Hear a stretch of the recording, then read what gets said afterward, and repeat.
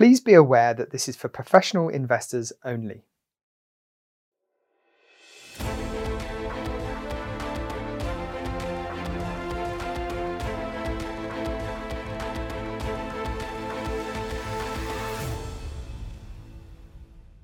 Hello and welcome to the latest NAM Talks. As always, I'd just like to let you know that if you have any questions, you can always contact us via our corporate email, which is nordeafunds@nordea.com. So we have another very timely NAM Talks for you this month. As we're all aware, recent events in the banking sector have led to questions about the safety of financial debt.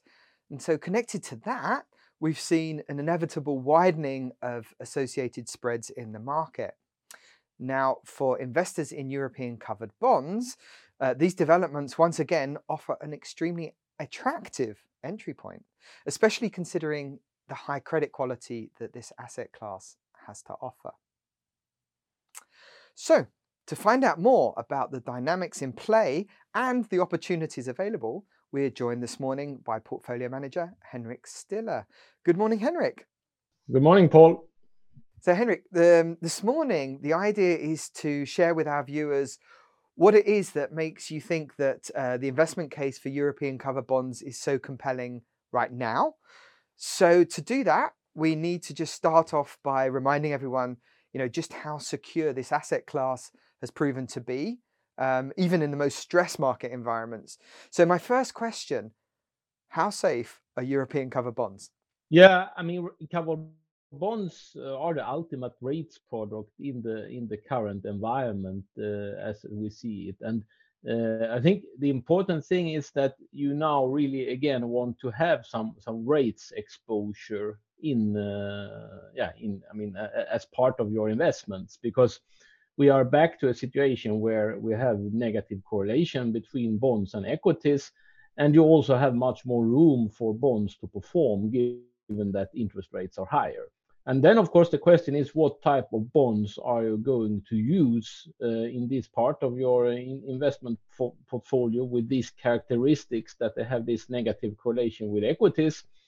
And then you don't want to go too much down in the capital structure, because then you don't get the rates exposure. Then instead you get more of a credit exposure that will be not negatively correlated with equities. Mm-hmm. And among the rates exposures, you can then choose between covered bonds. You could also buy high grade corporate bonds and also government bonds. But as we will show today, it's a very unique situation in the sense that government bonds, they are not likely to work as well as they usually do. In a normal situation, when you are in the current part of the economic cycle, government bonds would probably work quite well as a rates product. But we think it's very attractive to replace government bonds with covered bonds, given the very diverging supply outlook that we have for the rest of this year between the two asset classes. So you will basically get rates exposure in covered bonds, but without the supply pressure that you have in government bonds. Yeah, I wanted to come to that a little bit later and talk about how we see the rest of the year developing. And you mentioned some supply points there that perhaps we'll come back to. I think I'm guessing that everyone's absolutely itching to know, how Credit Suisse covered bonds have fared over the past couple of months. How are things looking there? Yeah, I mean, like everything that Credit Suisse issued, they have been going a lot up and down. But then, of course, the good thing is that there is not any real probability that you will have any defaults or any losses on your Credit Suisse covered bonds in the end. We can never know for sure what will happen further down in the capital structure, and we saw what happened to the AT1s.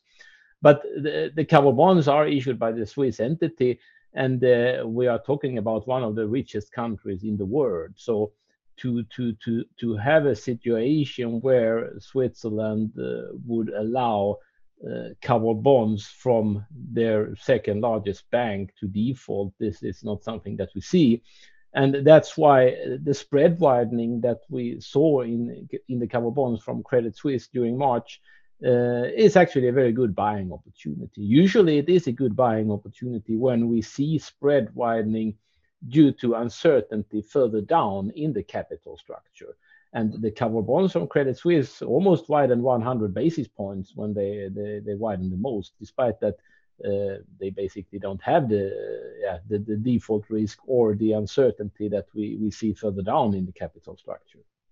Yeah, I think this is a recurring theme, isn't it? Particularly with this asset class. If you understand just how safe European covered bonds are, whenever you see these drawdowns, that's an opportunity.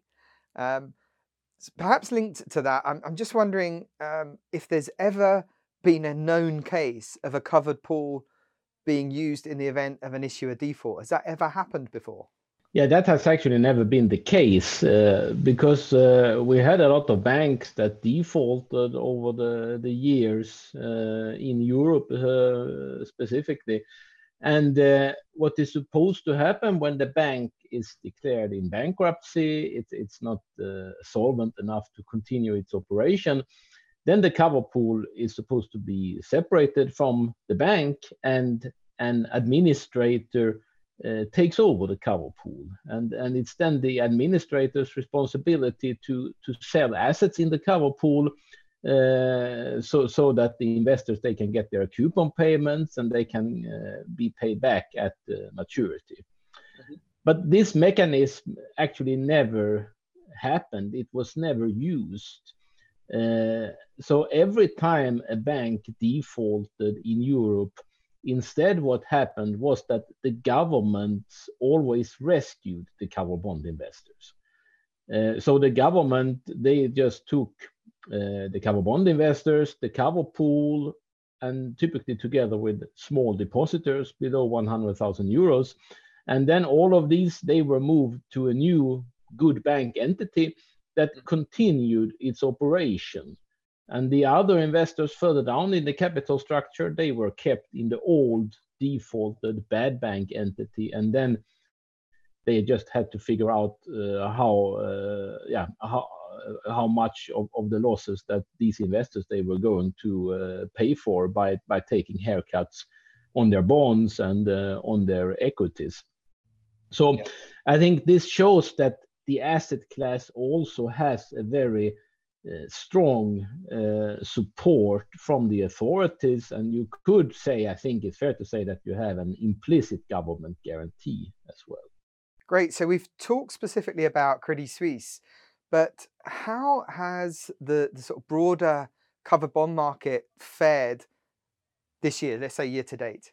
Yeah, I mean, you can say that in October last year, a trend started that we think will be a trend that will run for some time, even going forward. And that trend was that covered bonds, they outperformed government bonds. So the spread between covered bonds and government bonds has tightened gradually since October, and that's also how it started at the beginning of this year.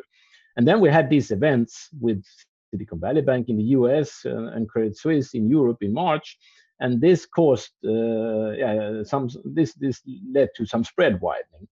Yeah. And that's also normal, because when you have risk-off events in the market that comes from the banking sector, it's typically negative for covered bonds, given that covered bonds are issued by banks. So we had from trough to peak around 20 basis points of spread widening between covered bonds and government bonds here in the middle of March. Half of those, it was covered bonds widening relative to swap, and the other half was actually government bonds performing versus swap. And in the end, that we ended up with 20 basis points of widening. And now we have again started to tighten, since these events, they have not been large enough to cause any systemic concerns to the financial banking system. They are seen more as isolated cases. And then the forces that were in play prior to March, they are again resuming control of the relative pricing between covered bonds and government bonds. And that has a lot to do with the supply technicals that we will come back to. Yeah, exactly. So would it be fair to say then that these wider spreads that we've seen in the covered bond market are not related to real credit concerns? You know, we've already established how safe the asset class is, but instead should be attributed to sort of general spread widening of financials. Yeah, exactly. I mean, there are no credit concerns at this stage when it comes to covered bonds, but you always have some spillover when you have a strong spread widening in the asset classes further down in the bank's capital structure. Because keep in mind that if you look at financial debt in general, it was very hard hit during March, much harder than what you would argue that normally would be the case. If you look at the various financials indexes, they widened almost just as much as the X over benchmark that actually consists of high yield. So you had a very negative performance of financials in general, and part of this also spread into covered bonds, given that covered bonds are issued by banks. So far we've been looking backwards, but we've touched on it a couple of times, and perhaps it's more important, you know, what the outlook is. So what are your expectations for European covered bonds for the rest of the year? And you've mentioned supply a couple of times. Maybe we can touch on that. Yeah, there are actually a lot of uncertainties when we look into the rest of this year. I mean, it's uncertain what will happen to the economy, to inflation, growth, and also we don't know exactly if something more could happen around the banking system. But one thing that we know with very high certainty, almost 100%, is that we will get a lot of supply of government bonds, because there is no way around this supply no matter what happens to the economy. And this is because the governments, they are running large budget deficits, and the ECB is no longer there to buy all these bonds. The ECB, they have stopped the QE program, and since 1st of March, they are even running a QT program, so they are reducing their balance sheet. And it means that all these bonds, they need to be sold to private investors, and it's a lot of government bonds. Last year, net supply of government bonds, net of ECB activity, was close to 100 billion across the Eurozone. This year, we are looking at close to 500 billion in net supply. So 5 times more supply on a net basis of government bonds. If we then compare to government bonds, to covered bonds, it's a very different story. Their supply, using the same method of calculating as we do for government bonds, their supply is actually expected to decline by around 50%. And this is because the activity in the mortgage market across Europe is very low. The latest figures I saw this morning it's actually negative. So on a net basis, there is no new mortgage production in Europe. It's even slightly negative. And it means that all covered bonds that are issued now, they are only issued to replace old maturing covered bonds. There is no need to issue any covered bonds to fund any mortgages, because there is no net production of mortgages at the moment. And the mortgage production is the single most important driver for covered bond supply. So covered bond supply declining 50% compared to last year, government bond supply increasing 5 times. With those numbers, it's just very difficult to see that the spread between covered bonds and government bonds at least not should compress back down to the historical averages, because the starting point in terms of pricing is also way too wide. If we look in France as an example, there the spread between covered bonds and government bonds on an historical average has been 20 basis points. Right now we are trading close to 60, so we are 40 basis points wider than the historical average. Wow. And if anything, I would probably argue that we should trade tighter than the historical average, given the very, very different outlooks when it comes to supply for the two asset classes. Wow. So bearing in mind what you've just told us, do you think it's fair to say that this asset class can be considered as an attractive alternative to not just government bonds, but also potentially investment grade bonds as well? Yeah, relative to investment grade bonds, there you have the case that you get an asset class that has stronger rates features because covered bonds will behave more as a rates product if you have negative equity returns, for example. So if we go into a recession and the market becomes concerned about the recession, equities are going down, then since we have this negative correlation back between bonds and equities, then bonds are going to perform. But the further down you go in the capital structure of the banks and the further down you go in credit quality, then you get a smaller and smaller amount of these rates features. Instead, you get more and more credit features. And those you don't want to have in this stage of the economic cycle. Yeah.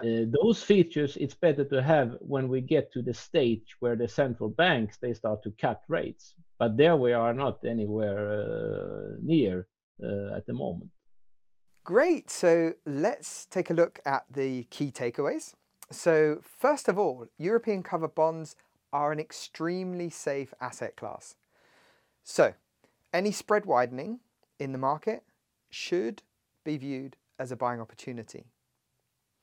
Secondly, as a result, we believe that the current market conditions offer a really attractive entry level for investors. And then finally, European covered bonds are an ideal high credit quality alternative to government bonds, but also, with the market being as it is, an alternative to investment grade bonds as well, as Henrik has just mentioned. So, Henrik, I had one last little question for you because I was looking at the fund flow data year to date, and I've seen that our bestseller right now is actually the European covered bond, so the 5-year duration. We've got 3 versions of this strategy, but that's the one that seems to be attracting the most assets right now. I just wondered if why do you think it is that that could be a particularly attractive strategy right now? Yeah, but I think that many investors they see that bonds again they have these characteristics with negative correlation with equities, and that's very attractive when you use bonds as part of a larger investment portfolio. And if you want to have those characteristics, then you need to have some duration. So there, the long cover bond fit in very well. It fits in very well as an alternative to government bonds and a better rates product than government bonds in the current environment.